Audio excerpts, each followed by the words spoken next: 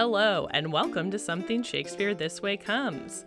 This episode, we are talking about Baz Luhrmann's absolute fever dream, which is the 1996 Romeo plus Juliet.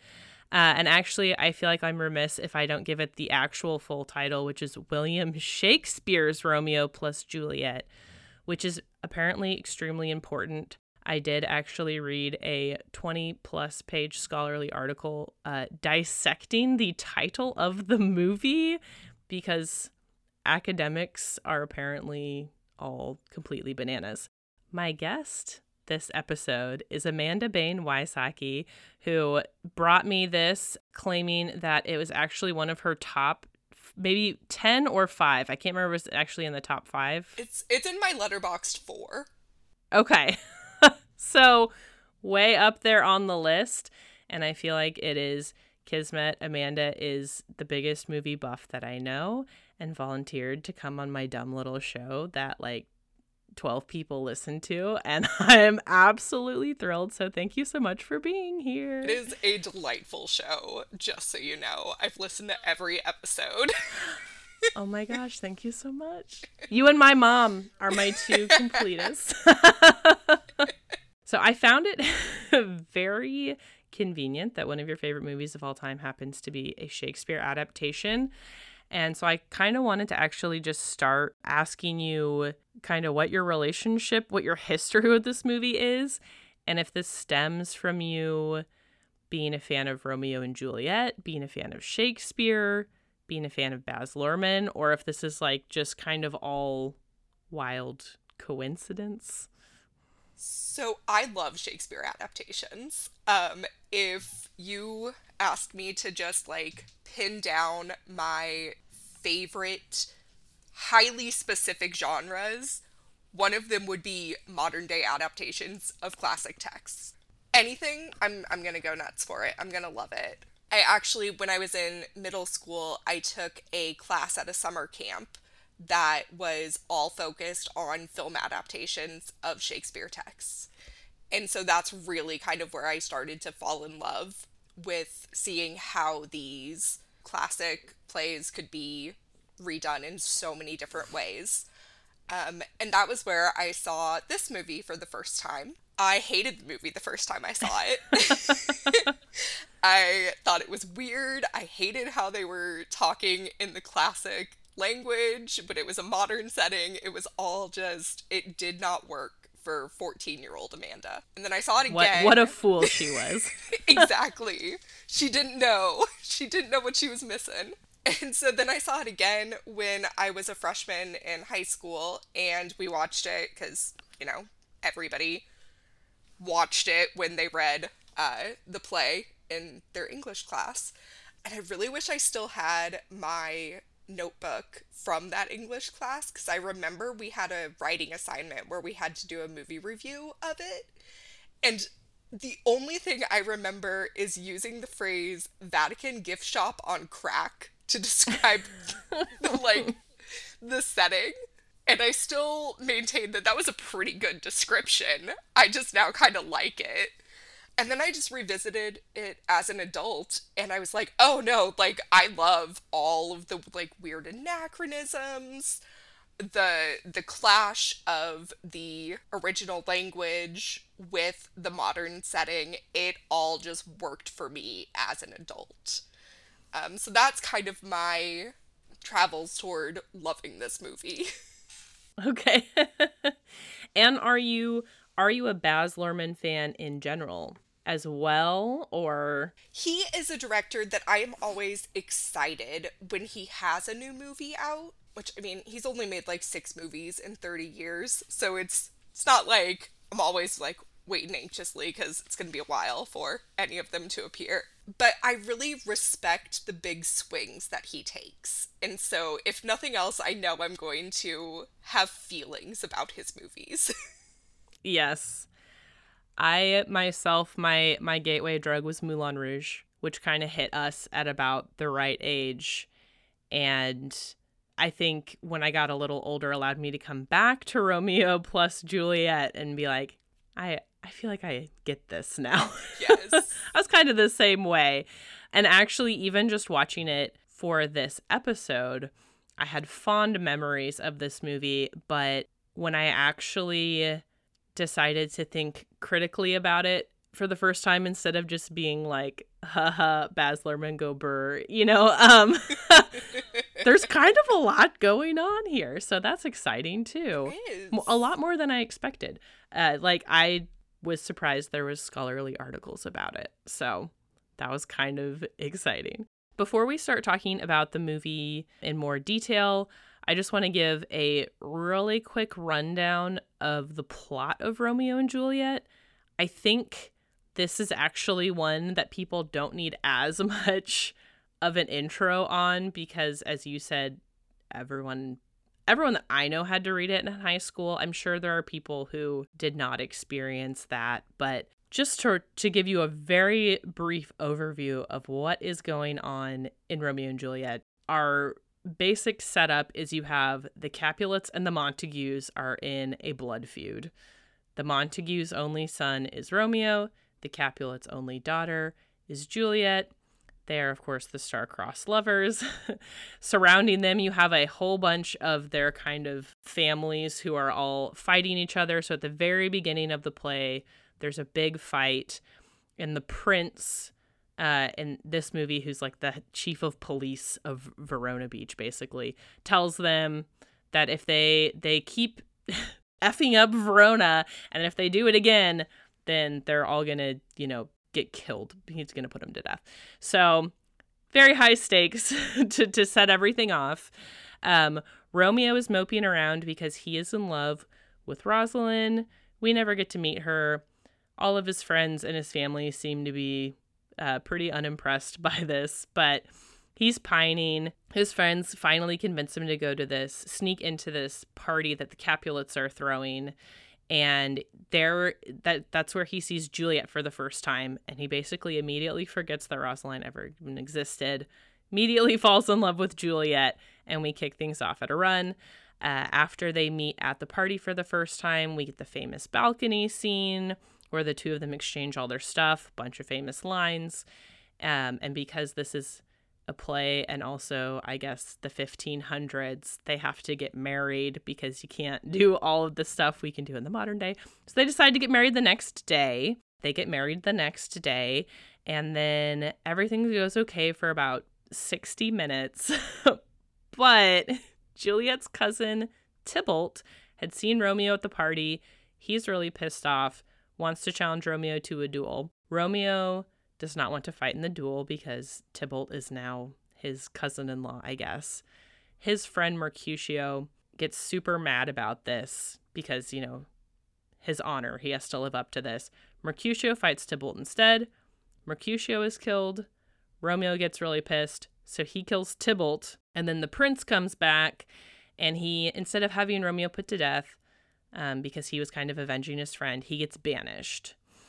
So before he gets banished, he does manage to sneak and see Juliet one more time. They have sex. He runs off. And Juliet's family, for some absolutely demented reason, decides, you know what, the best way to cure grief is to immediately marry you off to this other dude. You're going to marry Paris in like 2 days, which she obviously doesn't want to do.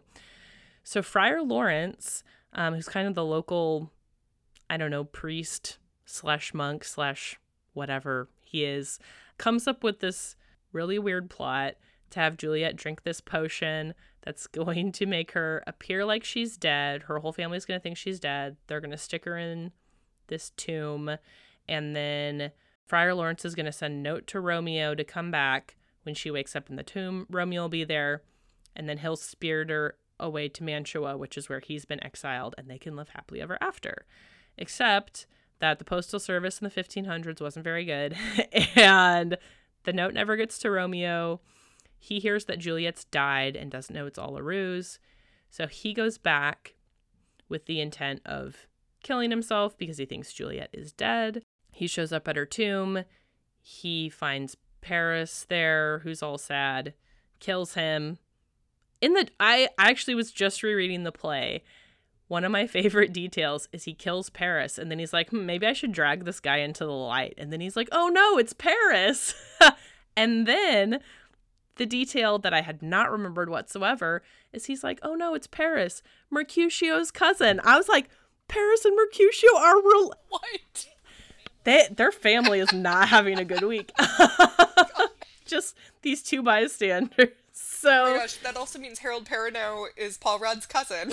Yes, which is a really interesting family relationship there. So, yes, Romeo kills Paris. Then he goes down there. He finds Juliet. He drinks the poison. He kills himself. Juliet wakes up and is like, uh-oh. Friar Lawrence actually, in the play, not in the movie. So in the movie, I should say, the Paris thing, all this stuff gets excised. Romeo walks in. He drinks the poison. In the movie, Juliet wakes up as he's drinking the poison. They kind of get to say their farewells, and then she kills herself, and then it ends. In the play, you have the Paris fight scene. You have Friar Lawrence running in, trying to tear Juliet away. She's like, I'm not coming. He runs off. She's all sad. And then there's all this commotion going on. And she's like, I better kill myself before someone else comes in and stops me, and stabs herself. And then everyone else immediately runs in and they're like, oh no, what's happened? But essentially what you have is their marriage was supposed to kind of repair their family feud, and now instead their deaths have repaired the family feud. So that's essentially what's going on. And in Baz Luhrmann's version, you have all of that happening in the original language, except that he has completely updated the setting. So we are in a 90s setting. We're in a made-up city called Verona Beach. My understanding is they shot it outside of Mexico City and in around Mexico City. But it kind of looks like a mishmash of like Mexico City, a beachside town in California. It's kind of got some Miami vibes. So it's sort of got a mix of stuff going on, but it's basically like grungy city in the 90s, I would say, is the setting. The Montagues are like surfer California dudes.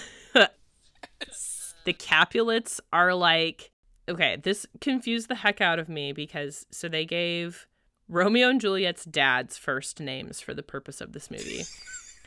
I wrote this in my notes because Romeo's dad got introduced as Ted Montague, which cracked me up. I was like, yes. Ted Montague. And then Juliet's father gets introduced as Fulgencio Capulet. And I was like, all right, Italian mob thing going on. But then Tybalt is played by John Leguizamo, who's very obviously Latino, and Claire Danes is a white woman. So I don't really know what is going on with the Capulets, but they're like, I would say vaguely ethnic. Basically, it honestly kind of reminded me of West Side Story, where Tony and the Jets are white, and then the Sharks are, like Puerto Rican, except that Maria is almost always played by a white woman, which makes no sense. And that's kind of what's happening in this movie. Yeah. The setting, it was actually originally supposed to be Miami. Okay. And then as they were filming in Mexico City, Baz and his production designer, Catherine Martin, who's actually also his wife in real life, they work together on everything.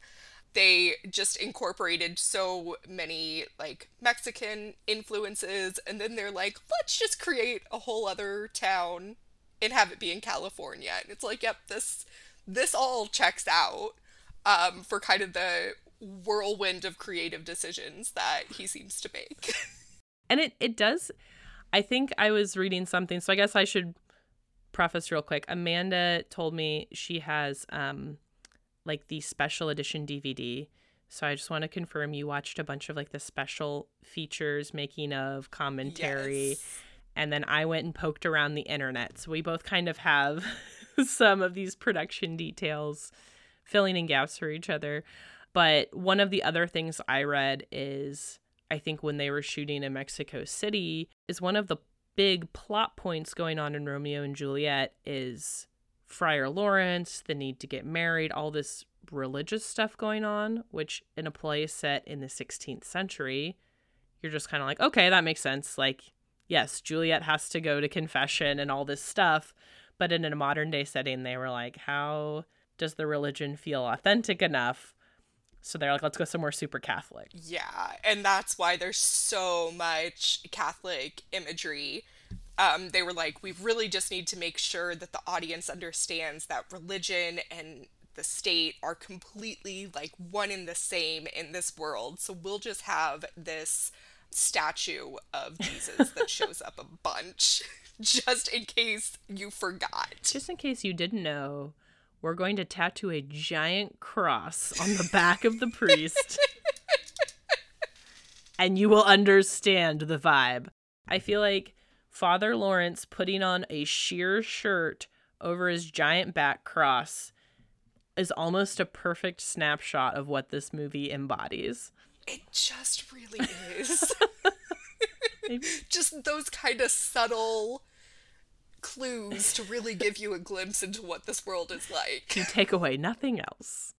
And I wanted to talk, I think this part is really interesting, sort of the background and lore of Baz Luhrmann and his filmmaking and why he chose to make the movie this way. And so I wanted to talk a little bit about why update the setting, but keep the language. And you had an interesting note about how this is the second movie in a unofficial trilogy. Yeah, the first three movies in Baz Luhrmann's filmography, so Strictly Ballroom, Romeo plus Juliet, and Moulin Rouge, are what he refers to as his Red Curtain trilogy. And so while they have no connection as far as the story goes, they're meant to celebrate all different aspects of theater. So Strictly Ballroom celebrates dance, Moulin Rouge highlights song, and then Romeo plus Juliet focuses on the poetry or the language. And so that was really why he wanted to keep to that original text to really highlight the poetry of it all. So it would fit in with these three movies. And so I'll have to admit, I've seen almost all Baz Luhrmann's movies except for Strictly Ballroom, which I feel like is a glaring omission on my part. But my understanding is that Strictly Ballroom is kind of like light and happy and has a fun ending. And Romeo plus Juliet obviously does not. And Moulin Rouge also does not.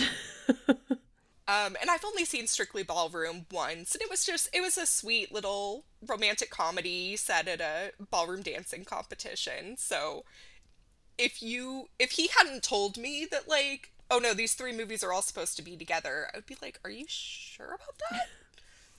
Because it kind of feels like you just came up with a way to tie your movies together. I can buy the second two. I feel like Strictly Ballroom got retconned into the lore. Yes. He said, this is who I am now. Yes.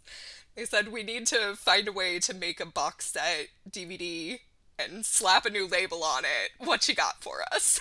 Well, now he's done Romeo plus Juliet and Great Gatsby. So if he gets one more literary adaptation in there, we'll have another box set ready to go. Absolutely. One other interesting thing I found this really cool long-form Q&A with Baz Luhrmann where he was talking about kind of why they chose to do it this way with the modern setting but the original language. And one of the things that he kind of argues multiple times, I think, in these makings of is that he's actually staying true to the source materials by having this setting. So in his mind, it's not we did a totally new, modern, different setting, but kept the old language. It's that frenetic, chaotic violence of that modern setting actually fits really well with the original vibe and intention of the play. And he had this quote that I thought was really interesting. I just wanted to read a little part of it. So he said, I wanted to look at the way in which Shakespeare might make a movie of one of his plays if he was a director. How would he make it? We don't know a lot about Shakespeare, but we do know he would make a movie. He was a player.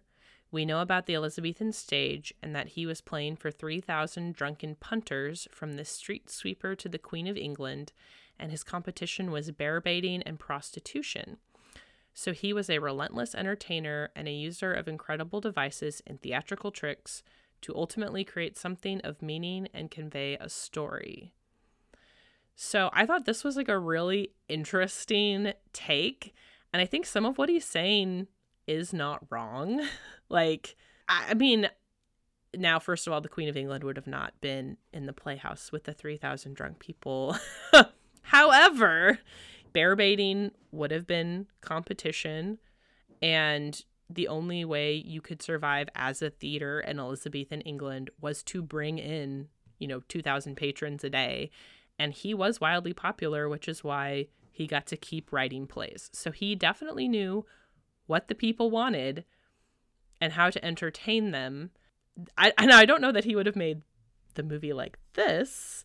This is probably closer than like a lot of the really stuffy Shakespeare adaptations we're used to seeing, because he would have wanted to make what is entertaining to his modern day audience. So yeah, and I listened to the commentary of the movie, and it was him, Craig Pearce, who was the screenwriter, Catherine Martin, and then Don McAlpine, who was the cinematographer. And they were all just very adamant that they were like, we wanted to go against the more Victorian Shakespeare and really bring it back to its Elizabethan roots.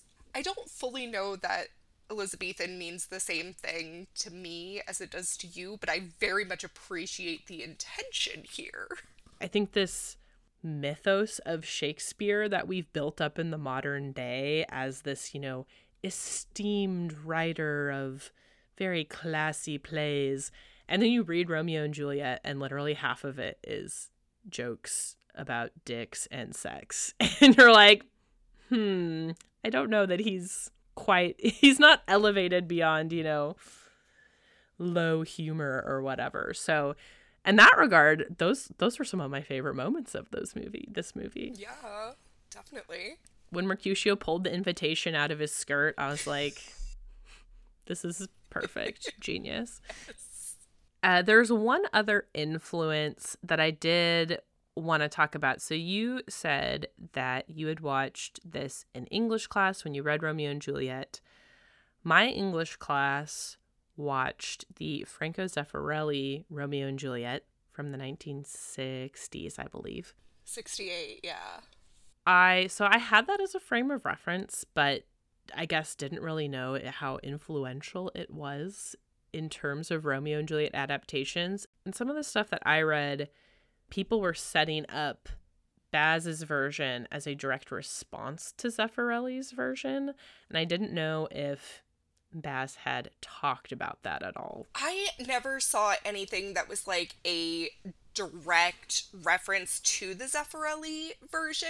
He mentioned a lot about like Club Shakespeare and wanting to go against that. So I think for him it was more just the like general classical adaptations.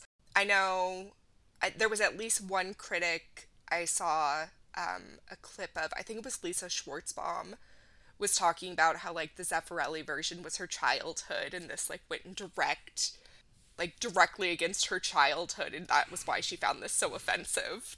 Oh, that's interesting. Like, okay, I guess. So she's old enough that her formative Romeo and Juliet was Zeffirelli and not. Yeah.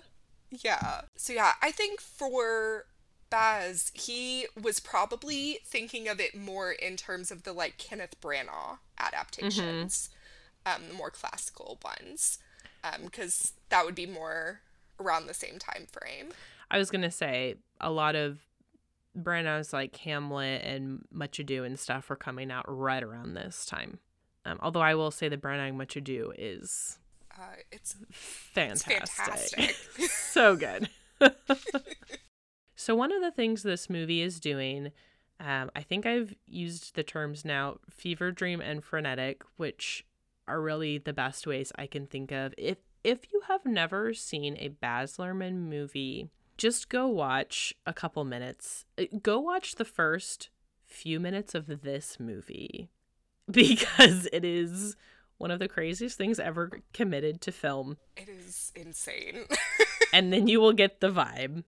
I rewatched the beginning a couple times to make my spouse watch it because I was like, you must see what is happening right now. So it's kind of doing the Baz Luhrmann thing. But, you know, it just, I think all of his stuff's ratcheted up to 1,000. But this is ratcheted up to 1,000. And especially the first part of the movie is just absolutely wild. Cuts everywhere. Violent, like, things are just happening. Mercutio shows up and gets everyone on drugs, which just makes it even wilder. And everyone is, like, kind of just being totally over the top ridiculous. Until the moment where Romeo and Juliet meet, and then the movie just screeches to a halt and the two of them stare at each other through an aquarium, which is such a great moment. and hits so much harder when the movie has been so absolutely bananas up to that point. But I wanted to talk just a little bit about this choice of making the movie absolute chaos. And I think the parents in particular are extremely over the top and not realistic, but I don't think they're supposed to be. And then the choice to actually ground Romeo and Juliet so that they are kind of the only ones who feel like real people. I mean, if you almost think of the movie as being from Romeo and Juliet's perspective, that can also make sense, where it's like they're the only real people in their world and everyone around them is just this insane caricature of what maybe they're perceiving them to be. I love that. So yeah, I feel like that kind of works. And I mean, the everything being so ratcheted up at the beginning, it kind of also makes it more realistic for why they are so drawn to each other, where it's like in this world of chaos, they see this is the only other person who feels real to them and who can maybe get them out of this chaotic world that they're in. And that's why they knew through that aquarium. No words needed to be said. They were just like, you're my person. I really liked how even though I've seen this movie several times, I still got whiplash watching the first part of it.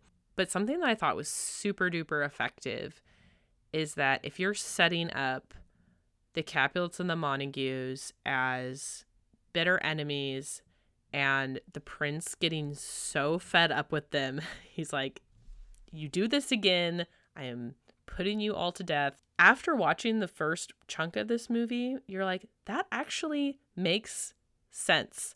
Like, these guys are causing such absolute chaos. So the chaos of the editing and the cutting, and that it puts you into a mindset where you are like, oh my God, I cannot blame anyone who wants this to end. Right? People are just... Yeah, if this is what they're doing to everyone in Verona Beach, like fracturing everyone's lives to this extent. There's that great shot, because the opening, like, gas station shootout fight is just chaos and so much fun. And there's this one moment where one of the Montagues Yes. is just getting repeatedly hit in the head with a purse by just this random person that you never see again. It's like, that must just be what it's like for the entire town. They're just like, just stop, take your feuds and go elsewhere. I just need to get gas. I'm literally just trying to get to work, and now there are police helicopters like firing on a gas station. And one of the other things about Romeo and Juliet in this movie that I think is really interesting is that the movie takes them and their feelings seriously. I guess fair ish to be like, oh, they just met, they're teenagers, they're dumb, which I mean is true. Like the movie does happen over, or the play does happen over, 4 days or whatever. Like, yes, in real life, this is not how this works, but it is fiction. But I feel like that's kind of the popular modern day critique of Romeo and Juliet is, well, they're meant to be ridiculous and they're dumb, and that's why this story doesn't work. And I like how this movie just really leans into it and is like, no, their feelings are authentic. What they need and want is real. And like, let's take them seriously.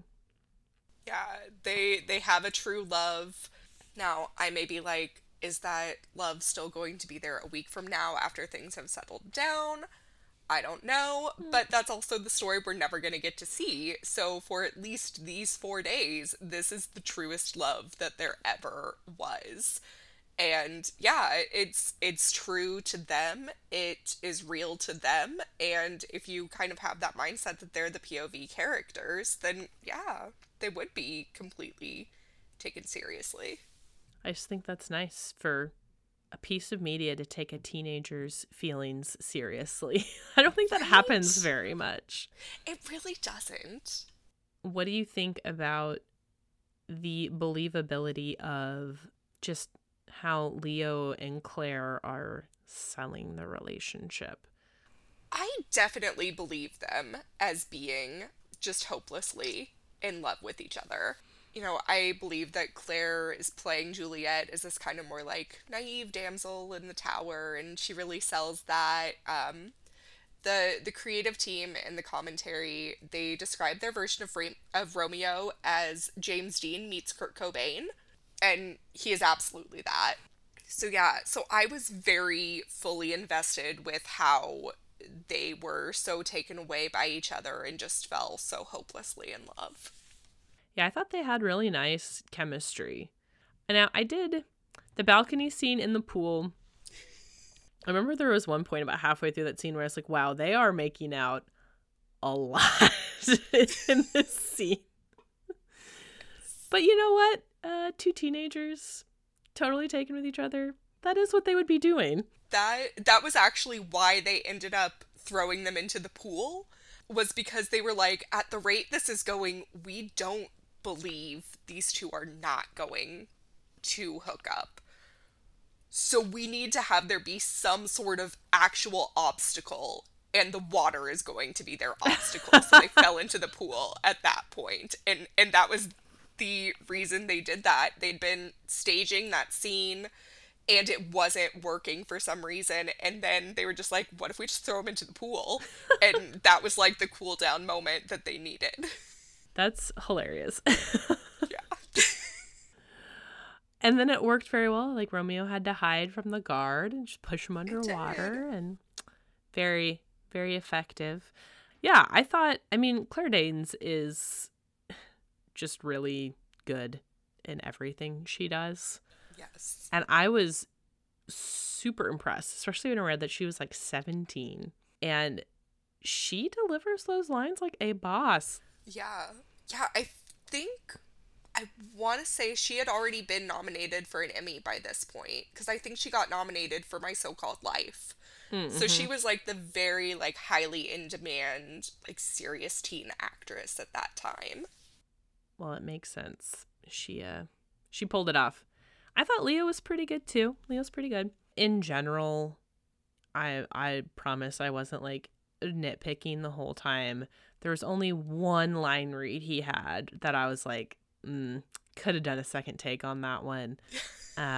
After Balthazar tells him Juliet's dead and he says, then I defy you, stars. And the way he said it, I was like, ooh, that was a swing and a miss. Yeah, could have done a second pass there. Not quite.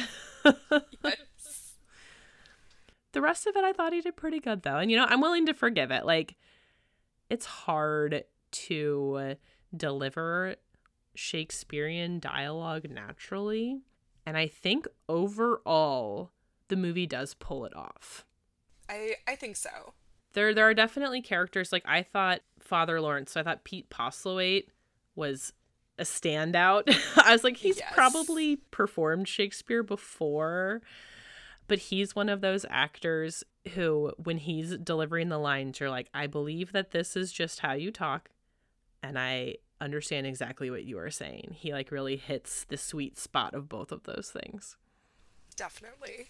So I want to talk a little bit about some of the side characters, because Romeo and Juliet is just so full of delightful characters, and this movie makes so many choices. So many choices. Just simply must discuss. I feel like one of the things about Romeo and Juliet, and again, I really appreciate this, how seriously this movie takes their relationship, and I think by the end it's done very effectively, but I almost never meet anyone who likes this play who thinks like that Romeo and Juliet is their favorite character. Like someone is fair. Always like a side character. We just have a lot of fun characters in this play. Yeah. Our number one, of course, being Mercutio. Oh, the wonderful Harold Perrineau. We simply must talk about Mercutio and Harold Perrineau. One of the wild things that I discovered reading up on this movie is that Christian Bale and Ewan McGregor both auditioned for this role. And I don't think Christian Bale got cast, but I think he was very seriously being considered. And then they decided to go with Harold Perrineau instead. And to some degree, I was like, the Ewan McGregor thing makes sense to me because it's Ewan McGregor. And then he was then in Moulin Rouge. So then he kind of fits in the Baz verse in my brain. But Christian Bale, I am trying to picture him in that like sparkly two-piece and curly wig, and it is just breaking my brain. like, could he pull that? Maybe in like another universe where Christian Bale took a very different path in film. Maybe. Yes. Because he was in Newsies. Could he have pulled off the Mercutio role? I don't think he could have. I think they made the right choice. I would want to see Christian Bale try just because the entertainment value, but Harold Perrineau is basically perfect. He really, really is. Just, he fully sells every single over-the-top choice to the point that I'm like, yeah, I completely believe this is what you would do. Yes. And one of the things, so when I watch Shakespeare adaptations, I try to be very cognizant of the fact that no modern day movie can include all of the dialogue, because that's not how plays and movies, plays work one way, movies work a different way. Totally fine. So when I was watching this, I tracked a lot of the line cuts, but didn't like write them down or anything, except for when it came to Mercutio, just because everything he says is so good. And I was rereading the play to just see if there was anything this movie did differently that I, thought was an interesting choice or whatever. And for Mercutio, it was basically just me reading the play and being like, oh man, that's such a good line. Why did they cut that out? Yes. And I get why they cut it out, but man, especially in Mercutio's death scene.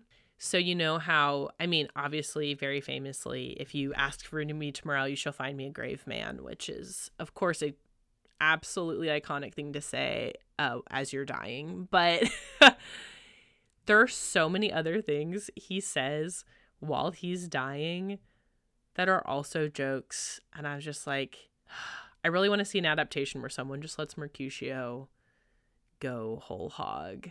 Yes, just let him say everything. Yeah.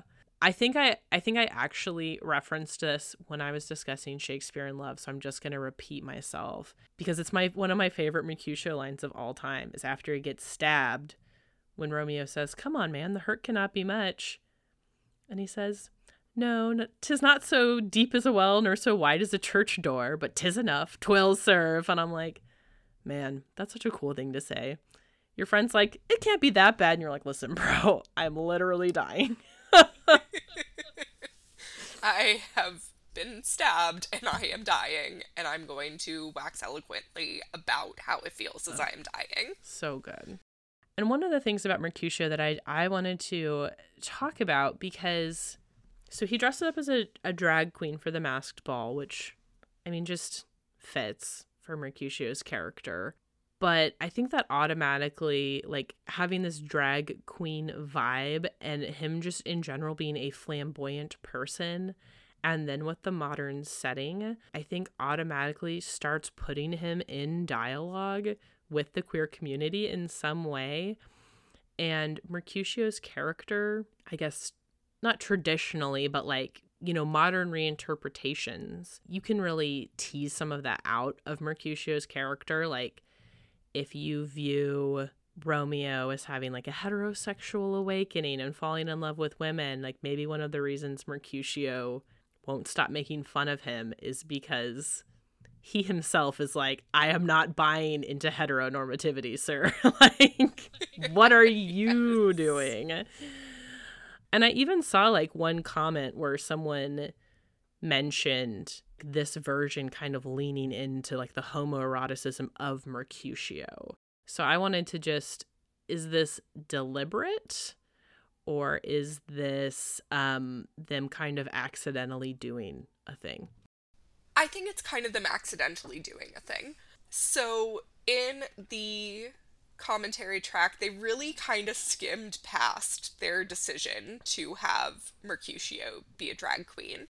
It was Baz and the screenwriter, Craig Pierce, said they wanted to highlight how Mercutio is more poetic and flamboyant, and the most flamboyant thing they could think of was a drag queen, so that's just what they went with. And so I feel like that's a little bit of a cop-out. At least I think on their end of things, it was basically we made this choice because stylistically it fit with our overall feel, and then other people attributed this meaning to it, and we just said, yeah, we meant that, and just took it and ran with it. So I guess even if they accidentally did a thing, they didn't then come back later and go like, oh, no. Yeah, they didn't come back and be like, oh yeah, no, like, Mercutio totally straight. Like, that, you're good. Like, that wasn't what he was supposed to be. They basically were just like, yeah, that actually kind of sounds like a good idea. Sounds so smart. We'll own that. Let's do that. One of the other things I was thinking, I don't know if they mentioned this at all, but obviously in the history of Shakespearean performance, male actors dressing as women was like just, you know, normal for the Shakespearean stage. And so in some ways having Mercutio dress in drag is almost also a callback to like original performances of plays. That fits in with their Elizabethan feel that they were going for, and you would think they could have used that as an explanation, but they did not even mention that. They were basically just like, we needed flamboyant, so we picked a drag queen. I will give them partial credit, I guess, for that one. You get some points. Let's move on to some other side characters. Okay, I want to talk about the nurse. So she is also a pretty renowned comic character. They cut a lot of her dialogue for the movie as well, which again makes sense because she talks a lot. But part of the reason she talks a lot in the play is like to show her character and like the way her character thinks and free associates and like does all this goofy stuff. I think she has more or less the same vibe in the movie with just way fewer lines, but kind of what we think about the nurse. Yeah, she definitely seems that like almost grandmotherly nanny vibe. And I feel like some of the stuff that was cut, and correct me if I'm wrong, some of the stuff I think also could have served to help them with aging down Juliet's mom. Because I think in the movie, it really highlights that there is an age gap between Lady Capulet and the nurse. And it's like Juliet's mom, Gloria, wasn't she was supposed to have been right around the same age as Juliet when they got married. And so she had no idea how to, like, be a mother once she had this child. And so the nurse was just that mother role for Juliet and is just that person that she relies on so much more. And so I think some of the choices that they made kind of helped to set up that difference between, we'll call her Gloria since that's what they did, and the nurse. Yeah, and part of the dialogue they cut for the nurse, especially like in her kind of establishing scene, I got because, you know, one of the unfortunately cringe things about the original play is that Juliet is in fact 13 years old. And one of the nurse's big speeches is like, well, I know she's 13 and not 14 because 11 years ago, this thing happened. And then she goes off like on this huge tangent about the weather and her husband when he was still alive and all of this stuff. It's like, so in conclusion, yes, Juliet is 13 years old. And I'm like, well, okay. Like, you kind of understandable. Let's excise. That all makes sense. But yeah, I also think this explanation that you gave, like, made a lot of sense. I hadn't actually picked up on that when I was watching the movie. I was just kind of like, oh, like, older nanny character and her mom and whatever. And then to some degree, it does make sense if you're like, well, if they're pushing Juliet to get married so young, it would make sense that her own mother got married so young. And again, in a setting like in the 1500s, if your family is well off, mothers are going to have nurses really raise the kids because they have other stuff that they have to do, responsibilities. And then in a modern day setting, that's a lot less common. So how do you explain that the nanny raised the kids? Yeah. Right. Another question I had about the nurse, and this is all part of what we were talking about, that the like racial politics of this movie just kind of don't make sense, is that the nurse character is Latina, which like would make sense if the rest of the family also was, but instead it's like Tybalt is and the nurse is, or Tybalt and the nurse. Like, is that something? Yeah, kind of the more unkind way you could look at it is they got as far as thinking, oh, we have a nurse character, the hired help is Latina. And that's as far as we got there. We just decided to have Miriam Margolies do an accent because she could do that. And we thought that fit well with this vibe. Yeah, there are some things that I think Baz thinks about in very, very great detail and will spend time agonizing over. We did this exact shot in this exact way. And then when it comes to things about, especially race, he kind of was just like, oh, well, that was just what I thought of and it fit. And just kind of like hand waves and doesn't really think about it much more than a white guy thinks about race at times. That is a really good point, because one of the articles that I read in preparation for this was someone basically walking through, and I guess part of this was also Catherine Martin, since she's production design, but basically how if you watch this movie and you just like pause and zoom and pinpoint all of the graffiti, signs you see, products they're using, there are just so many Shakespeare references. It's all tucked all over the place to make the world just feel like it belongs in Shakespeare's world of plays, which was obviously just done to like the last little minute detail. And then it's amazing to me that the team who did that could also be like, I don't know, Mercutio can dress up as a drag queen and it doesn't mean anything. Exactly. Yeah. They spent so much time thinking about the graffiti in the background that they were like, okay, but why is the nurse... What? Where are any of these people? What is going on? I wouldn't even necessarily think about it. Like, you know, the theater itself, sometimes there's a tradition where you might cast a play and be like, whatever, taking a note from the Cinderella where like Whoopi Goldberg is married to Vincent Garber and their son is of Asian descent, and like that kind of stuff happens in the theater and it's really no big deal because you're just like, oh, whatever, whoever is the characters. But then this movie felt like it wasn't just, oh, random colorblind casting, but and to some degree, yes, because like I feel like Harold Perrineau was just like the right fit for the role. Right. But for the Capulets specifically, when they're like trying to set up a thing, that was where I was like, were you actually trying to set up a thing? And then it just comes across as weird. Yeah, and it would be one thing if they had just cast a Latina actress and we're just like, oh, she was just the best person, but Miriam Margolyes is British. Oh, I don't think I knew that. Yeah, she was Professor Sprout in the Harry Potter movies. Oh, what? I just kind of assumed that they cast a Latina actress in the role. So that is... that's weird. That was a very deliberate choice they went with. Okay. That actually makes that way weirder even than I thought. And almost even way worse, where it was just like, really, did you just get as far as thinking the nanny had to be Latina? And that was where the train of thought stopped.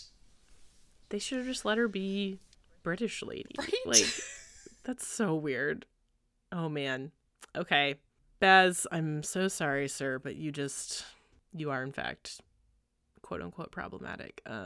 That's wild. Good to know. Thank you so much for this revelation. My mind is not going to recover.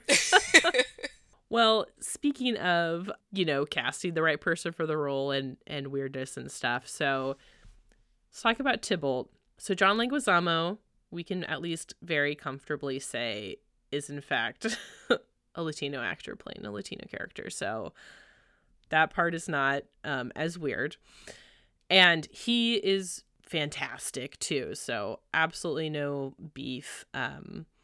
One of my ways I started somersaulting is I was like, well, Fulgencio is Italian, but Tybalt's related. Tybalt could be biracial and there could be all this other stuff going on, is how I kind of just started.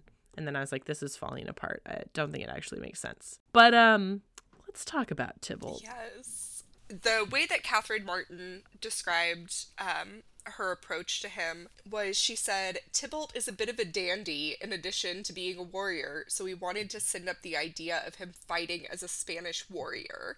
So he's very much styled as if he were a flamenco dancer. They actually brought in a professional flamenco dancer to help with some of his fight choreography because they really, really wanted to incorporate that whole vibe with his look, and they just really doubled down on that. Which is really cool, but then why aren't all of the Capulets cool flamenco dancers? Yeah. And he totally pulls it off, too. And it actually, it does work in my mind for the Tybalt character, who... One of the things I always thought was interesting about his character is how he gets referred to in the text of the original play as the King of Cats. And you're like, so he's got to be this lithe, graceful dude, canonically. Yes. So it really does. And then he is also kind of catty. So I feel like it makes a lot of sense. Yeah. And John Leguizamo just does a very good job of kind of exuding that, his whole purpose is mostly just to be really angry the whole time. Mm-hmm. But he does it in a really smoldering, interesting way that's not just I'm mad all the time. Yeah, definitely. I feel like there could be a whole spin-off just about Tybalt and kind of his life in this world, and I think I would watch it just because John Leguizamo is such a captivating presence on screen. And something I was thinking about, so when I was rereading the play, I feel like what I'm about to say, it felt kind of revelatory, and then I feel like when you say it, it kind of sounds kind of stupid when you're like, oh, each action in each scene leads to the action in the next scene, which is like how a story works.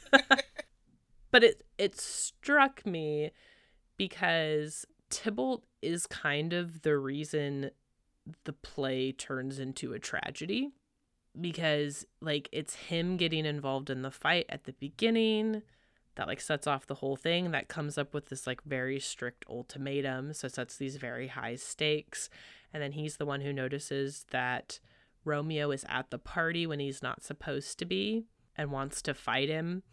And Lord Capulet's like, man, just the prince just told us he's gonna put us all to death. Like, let it go. Just chill. And he's like, absolutely not. And so the next day he issues that duel, or whatever the heck, that threat to Romeo. And Romeo won't fight him, and Mercutio's all pissed off. And he's like, sure, I'll fight and kill Mercutio. Sounds great.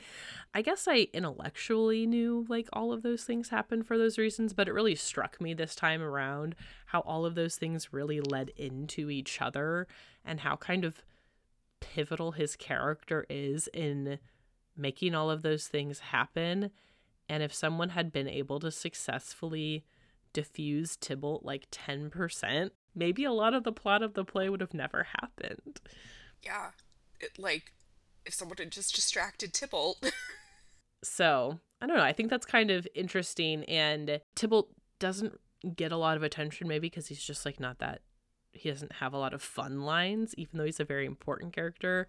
But in this movie, I think kind of the combination of having the right actor and then like kind of giving him that flair lets him do more. Definitely.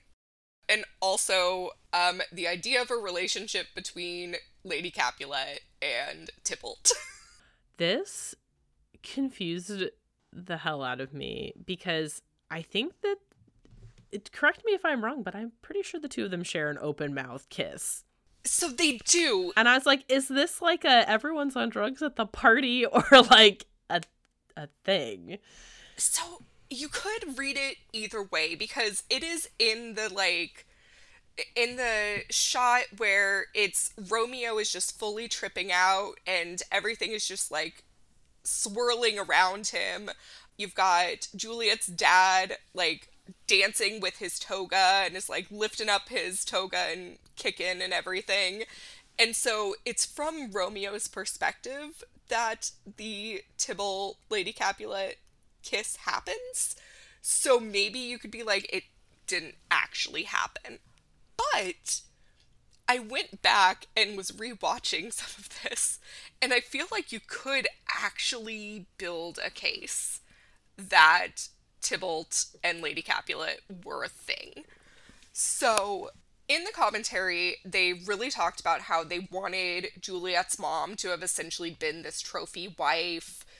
She was pretty much forced into marriage when she was around Juliet's age. So I can see where maybe she was closer in age to Tybalt than she was to her husband.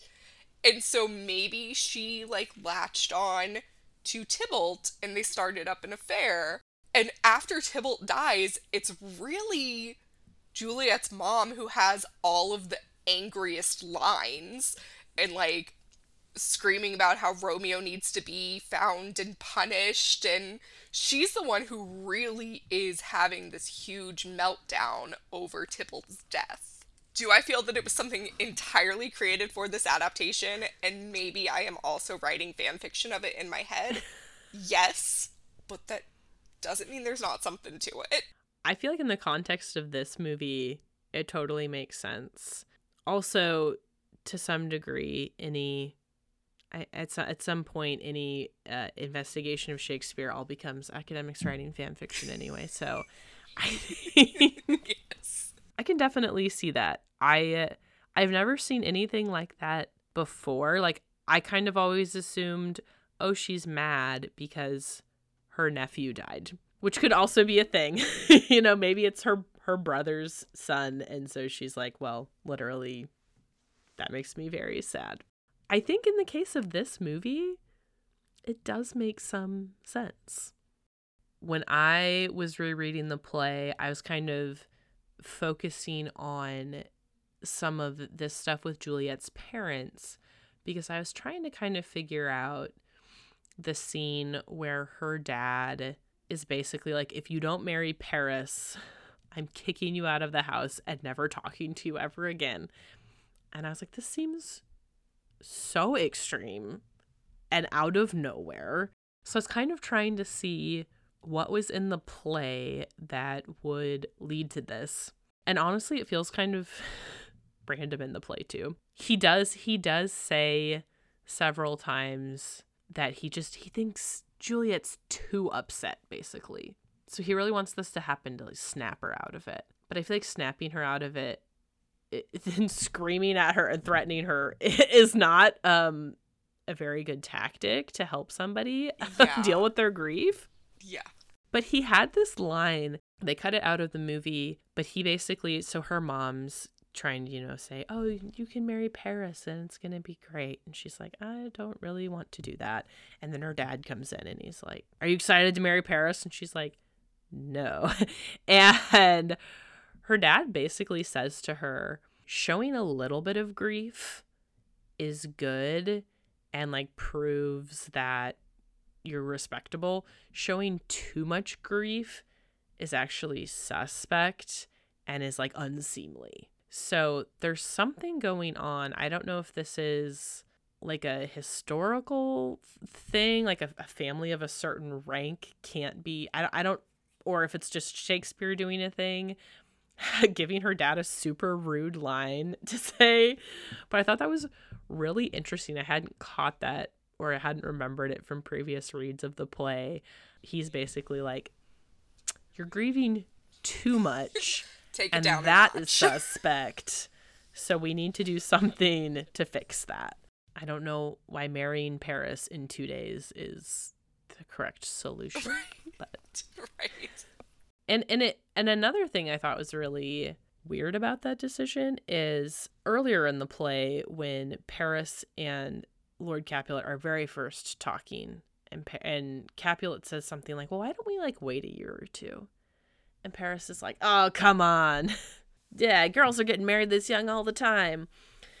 And then Capulet says something to the effect of basically like, okay, I'm going to give my consent for this to move forward, but that's only half of the picture. And you have to get Juliet's too, or else like my consent doesn't matter. I was like, wow, that's like a surprisingly cool thing for that kind of character to say. And then 2 days later, he's like, you marry him or I'll never talk to you ever again. It's like, what is happening? Yeah, tonally, he is all over the place. And I don't think that's like necessarily the fault of the adaptation or the actor. It might just be like a issue with the text. Yeah. But it did seem kind of out of nowhere. Just like all of a sudden everyone's screaming at her. And I was like, okay. Yeah. Yeah, I mean, I think you could say that helps show part of why Juliet may be so desperate to flee her home life that she is willing to have married this guy that she just met, where, going back to that, he's her life raft out of the chaos. So, and that's her perspective on the chaos. When I was inspecting that scene in the original play, trying to figure out what was going on, I really think, her relationship with her parents isn't bad earlier in the play, but it's not like amazing. I think the biggest betrayal of the scene is the nurse, because she's like, okay, my parents are not going to help me. Here's this like woman who raised me and has been helping me throughout the whole play do all this other stuff. And she's like, what am I going to do? And she's like, well, you should probably just marry Paris. And it's very practical advice. I don't blame her for giving it. But that kind of, to me, felt like the turning point where she was like, okay, it's now going to be yeah, it's extreme. Now we're going to take this potion that maybe isn't going to kill me, but it's going to seem like it. I mean, she was going to kill herself if she didn't get the potion, so It doesn't seem like that much of a stretch to her. But one of the things about this movie that I think is very effective, like I said, so the chaos at the beginning, understanding what the feud is doing to the city at large. And then, like, we were talking about what it's doing to Romeo and Juliet specifically. So even though they're not making very good choices, you can really understand why. In this adaptation, I never feel like Juliet reaching for these really weird, desperate, wild solutions ever feels like, oh, she's just being a dumb teenager. I'm like, I can totally get why someone would feel like they have to do this. Yeah, I mean, it's either death or being trapped in a marriage with someone she doesn't love, that she doesn't know, or, you know, being cast out of her family entirely. Like, these are all just terrible choices. And so, yeah, it makes sense why she does the things that she does. And poor Paris, I mean, he doesn't really seem like that bad of a guy, but he is like one of the dumbest human beings alive, so. Oh my gosh, poor Dave Paris. Just shows up as the astronaut at the party. Yes. Okay, I was actually going to ask you any explanation for why he is an astronaut. Yes. So they wanted to have all of the costumes highlight different aspects of their characters. So we have Juliet as the angel, Romeo as the knight in shining armor. And they were like, and Paris just seemed like a guy who'd show up as an astronaut, so we put him in an astronaut costume. Like, he was just kind of bland and boring, so that's what we went with. I was wondering about that, because I totally got the symbolism of, like, Romeo and Juliet, and then the mom kind of doing the Cleopatra thing, like, made sense, and then, like, we've already discussed Mercutio, made sense, and then I was like, Paris as an astronaut? This is not making sense to me. I think they put about as much thought into him being the astronaut as they did with naming him Dave. They were just like, give me a boring thing. Dave, astronaut, got it. Moving on. That just makes me feel bad for Paul Rudd, because then they're just like, oh, who's like a boring generic man? I know, Paul Rudd. Exactly. Poor Paul Rudd. He is not. No.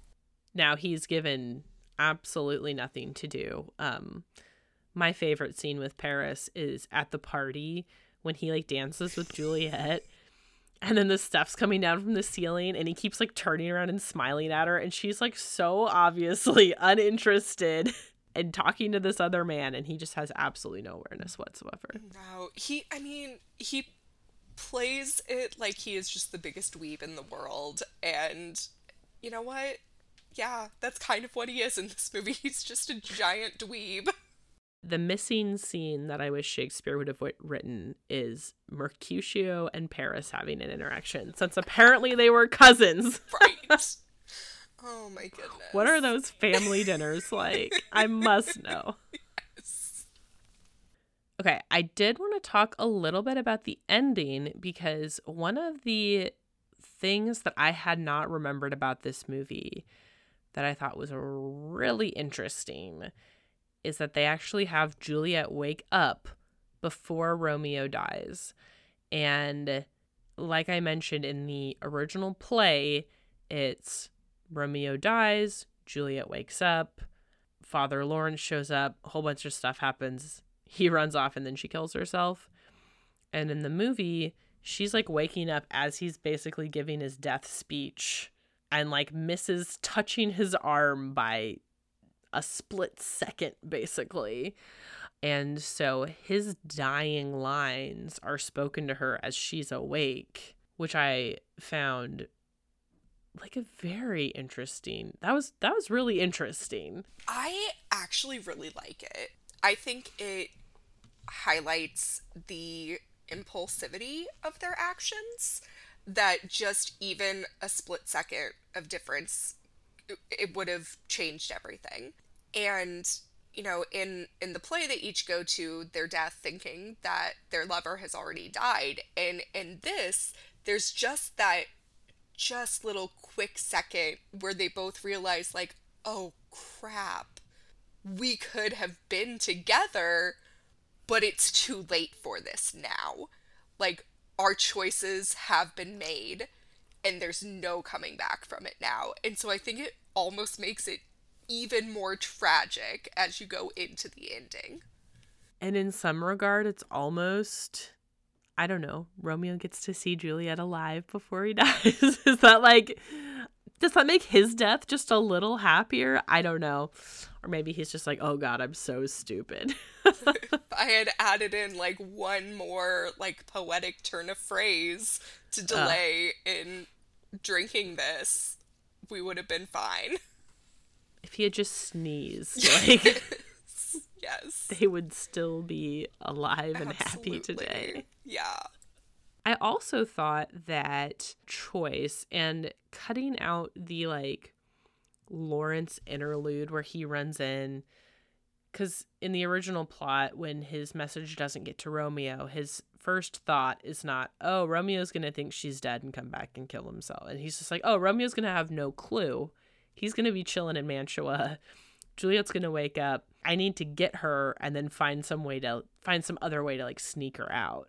So he shows up to try to carry that out, unaware that Romeo heard the news and came and all this happened. But then he does not stick to his guns and get Juliet out of there. He's like, there's something going on. We're like, we got to get out of here. We got to get out of here. And Juliet's like, no. And he's like, well, I'm getting out of here. So he runs off. But he basically has a speech after this goes down because the prince shows up and he's like, okay, what happened? And he kind of takes a lot of the blame for it. And I think to some degree, the play is like, yes, Father Lawrence, in fact, did not do a very good job here and could have prevented some of this from happening. So it's not entirely just all on Romeo and Juliet, which I think is kind of a commentary from the original text, maybe, that there are kind of these other forces at play. Like, I get the want to take it out because it does interrupt like the one dies and then the other dies thing.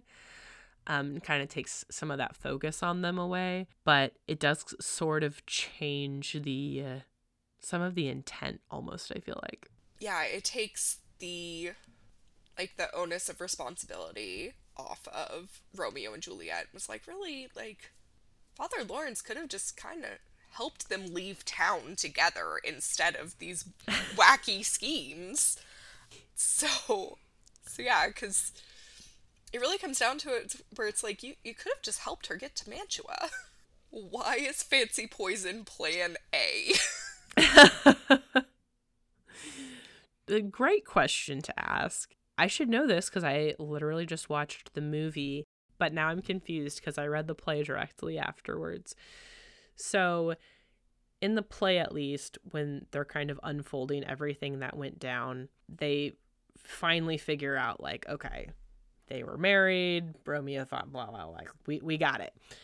And then the prince basically delivers this pretty withering speech where he's essentially like, this is really your guys' fault. And they're like, that was our bad. And the Father Lawrence screw up being more apparent in that version, I think kind of helps drive home that point where, like, yeah, the teens were acting impulsively, but ultimately, like, the grown-ups are the ones you gave them the who tools messed up to here. act impulsively. Yes.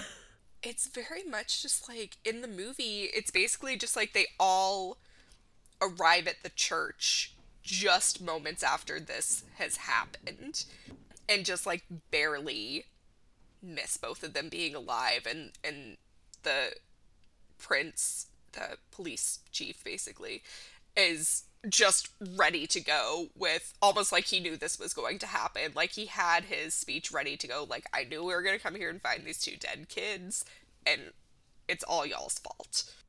Okay, so at least the prince gets to deliver his Yeah, it's him, and then it goes back to the TV. The news anchor, like, does the final part of the epilogue. That might not be the right word. It is. So in the play, the prince is the one who says it. But yeah, they kind of use it as like a little epilogue in the movie version. Yeah. I'm going to say something, like I said earlier, that feels kind of revelatory, even though it's just like a dumb observation. But I think it's part of just how Shakespeare is often thought of in our minds as what he is. And then sometimes when I read his plays, I'm like, he's just a good playwright, which, duh, I guess that's why we're still reading the play so many hundreds of years later, which is why it feels dumb to say. But you're like, really, the stakes are high across the board, and he keeps introducing stuff that's forcing people to act before they have a chance to think through it. And so you get to the end, it's not kind of that modern critique of like, Romeo and Juliet were stupid and they weren't actually in love and they didn't need to do this. You're like, well, actually, here's all of the things that were going on around them and the pressures, and everyone's being threatened with death no matter where they turn from like every different quarter. And in that way, it's actually super effective dramatic writing. It is. So I guess newsflash, Shakespeare knows how to write a play. Right. But I just feel the need to say it because I think sometimes you can forget that he knows how to plot and structure something. And when you just look at it from that perspective, it's like, yes, this is why we still perform this. That makes sense now. And like, as modern audiences, we can sit there and have that lens of, well, they were dumb teenagers. But it's like, yeah, because we know how the story is going to end. They haven't seen Romeo and Juliet. They don't know what's going to happen. This is just their life. It's like when you're watching the characters in a horror movie and you're like, come on! It's like, I would never do that. Don't you know not to do that? It's like, well, no, they don't. They're in a horror movie. Don't you know you're in a horror movie? Don't you know you're in a tragic love story? Right. It's probably fairly apparent from our conversation. Both of us think that this movie works and that it is enjoyable. I would caution anyone who does not like Baz Luhrmann to not watch the movie because it is extremely Baz Luhrmann. And I guess if you grew up with the Franco Zeffirelli Romeo and Juliet, just like be careful. Yes. So maybe not so much a recommendation of whether you should or should not watch it. But one thing I was curious about is I think the movie still really works. I really enjoyed watching it. Like I said, now that I've read a ton of stuff about it, I think I'm going to go back and watch it again to kind of uncover some of that stuff. But one of the lingering questions I kind of had is now that it has been 20 plus years later and Baz Luhrmann has made other movies that I've seen where he's kind of doing the same thing. I was curious to know your thoughts on whether you think the fact that he kind of does the same thing for his other movies for you takes away anything he did for this one. Like, does it make his choices feel less deliberate because he was just like, it also works for The Great Gatsby? I feel like there are lots of directors that you could say, well, they do the same thing in every movie. And so it's kind of just like, that's just kind of a mark of him as a director. Where like, I know anytime I watch a Tarantino movie, there's always going to be like lots of violence and there's always going to be quippy dialogue and different things like that. And, you know, Greta Gerwig movies are always going to have some sort of feminist monologue at some point. And it's just kind of a mark of them. And I don't think that necessarily takes away from its effectiveness throughout multiple movies. It's more of just it's a trademark of Baz's style, and it's what makes it feel like a Baz movie. So yeah, so I don't think it necessarily loses its effectiveness for me, but I can see where someone who doesn't love him is like, come on, this again? More of this. I will say that, because it just struck me as I was watching this movie and I was like, wow, Baz Luhrmann is really doing the Baz Luhrmann thing, which I tend to enjoy how absolutely crazy it is. But it didn't, I thought it was interesting when they just talked about like the deliberateness of making this movie, when I was like, you kind of did that for your other movies too. It doesn't really make this one less enjoyable, but it does make me give him this side eye a little bit. But I do think that this movie is a particularly good example of it working, whereas I would say that approach doesn't necessarily work as well in some of his other movies. His recent Elvis, which I was like, there are choices. This is kind of a hot mess. Yeah. But then it surprised me to go back and watch Romeo plus Juliet and be like, oh, but here he did it in a way that doesn't feel like... It doesn't feel insane. Yeah, exactly. So maybe it's more of an indictment on his more recent efforts. Well, and the interesting thing, when you actually look at his filmography, in 30 years, he has only made 6 movies. And I really think his first 3, his Red Curtain trilogy, I think are his strongest ones. And I think, like, after he got through with that trilogy, it was a lot of just, like, throwing stuff at the wall and seeing what stuck. In his later movies, it's a lot of, okay, this worked before, so we're going to try it again, and I'm going to give you a reason as to why I'm doing it. And maybe I thought of the stylistic choice before I thought of the reasoning for it, but I'm going to make it sound like the reasoning came first, and I landed on the stylistic choice as a result of this. And his later movies, like, being somewhat of messes, doesn't detract from the enjoyment of those first ones. I would agree that I still love Moulin Rouge very, very deeply. Yeah, it's a great one. It is good. And this one's very good too. I think he should maybe just try to pull out another absolutely wild Shakespeare adaptation and see what it does for him. Yes, I would love that.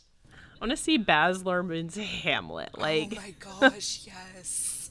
Or like a comedy. I feel like his 12th Night would be the weirdest thing you would ever see. Yes. I'd be very intrigued to know what he would do. Yeah. Well, I think that about covers it. Thank you so much for joining me. It has been a delight, and I'm really excited to learn that you are a Shakespeare adaptation fan in general, because that means I can invite you back for other movies. Absolutely. Any parting thoughts? No, this has been a delight to get to really dig into this from a more academic standpoint. I think really just kind of heightened my overall love of this movie. I've said it on the show before, and I will say it again, that one of my favorite things about Shakespeare is, like, once you study it, all of a sudden it unlocks the new stuff. And I honestly and truly did not expect that to happen with this movie. I was like, I love this weird movie, and that is that. And then I started reading this stuff, and I was like, oh my gosh, I do enjoy it more now. So thank you for unlocking that discovery for me. Of course, happy to do it. And that is the end of our episode. Thank you so much for joining me on this journey, and thanks again to Amanda for joining me. We had so much more to say about this movie, but we had already talked for over 2 hours at this point and decided that maybe people didn't want to listen to a short audiobook's worth of conversation about Romeo plus Juliet. But if you do, we are happy to go back and record even more bonus content for you. As it turns out, there's a lot to say about this movie. If you would like to find me and drop me a note with any suggestions for future adaptations, episodes, or anything else, you can find me on the internet at somethingshakespeare.com or send me an email to somethingshakespearepod@gmail.com. You can also find me on Instagram at somethingshakespearepod. Our delightful podcast art was designed and illustrated by Haley Branson, who I love forever for making that for me, and you can find her on Instagram at hbranana. And the intro and outro music, as always, is performed by Joe's DVG on the lute and is an excerpt from the piece Midnight by Elizabethan composer John Dowland. It's the end of the year, but not the end of the podcast, and somehow all of us will muddle through into 2024 and try to remember how to be people again. And I should be back, hopefully, in 2 weeks. When will that be exactly? Not 100%. Sometime in the wind or rain, or snow, or cold, or freezing sleet. Maybe when the battle's lost or won. But regardless of the weather and the state of the battle, the next episode will drop squarely in the middle of the hurly-burly. Because as we all know, the hurly-burly's never done. Thanks, everyone.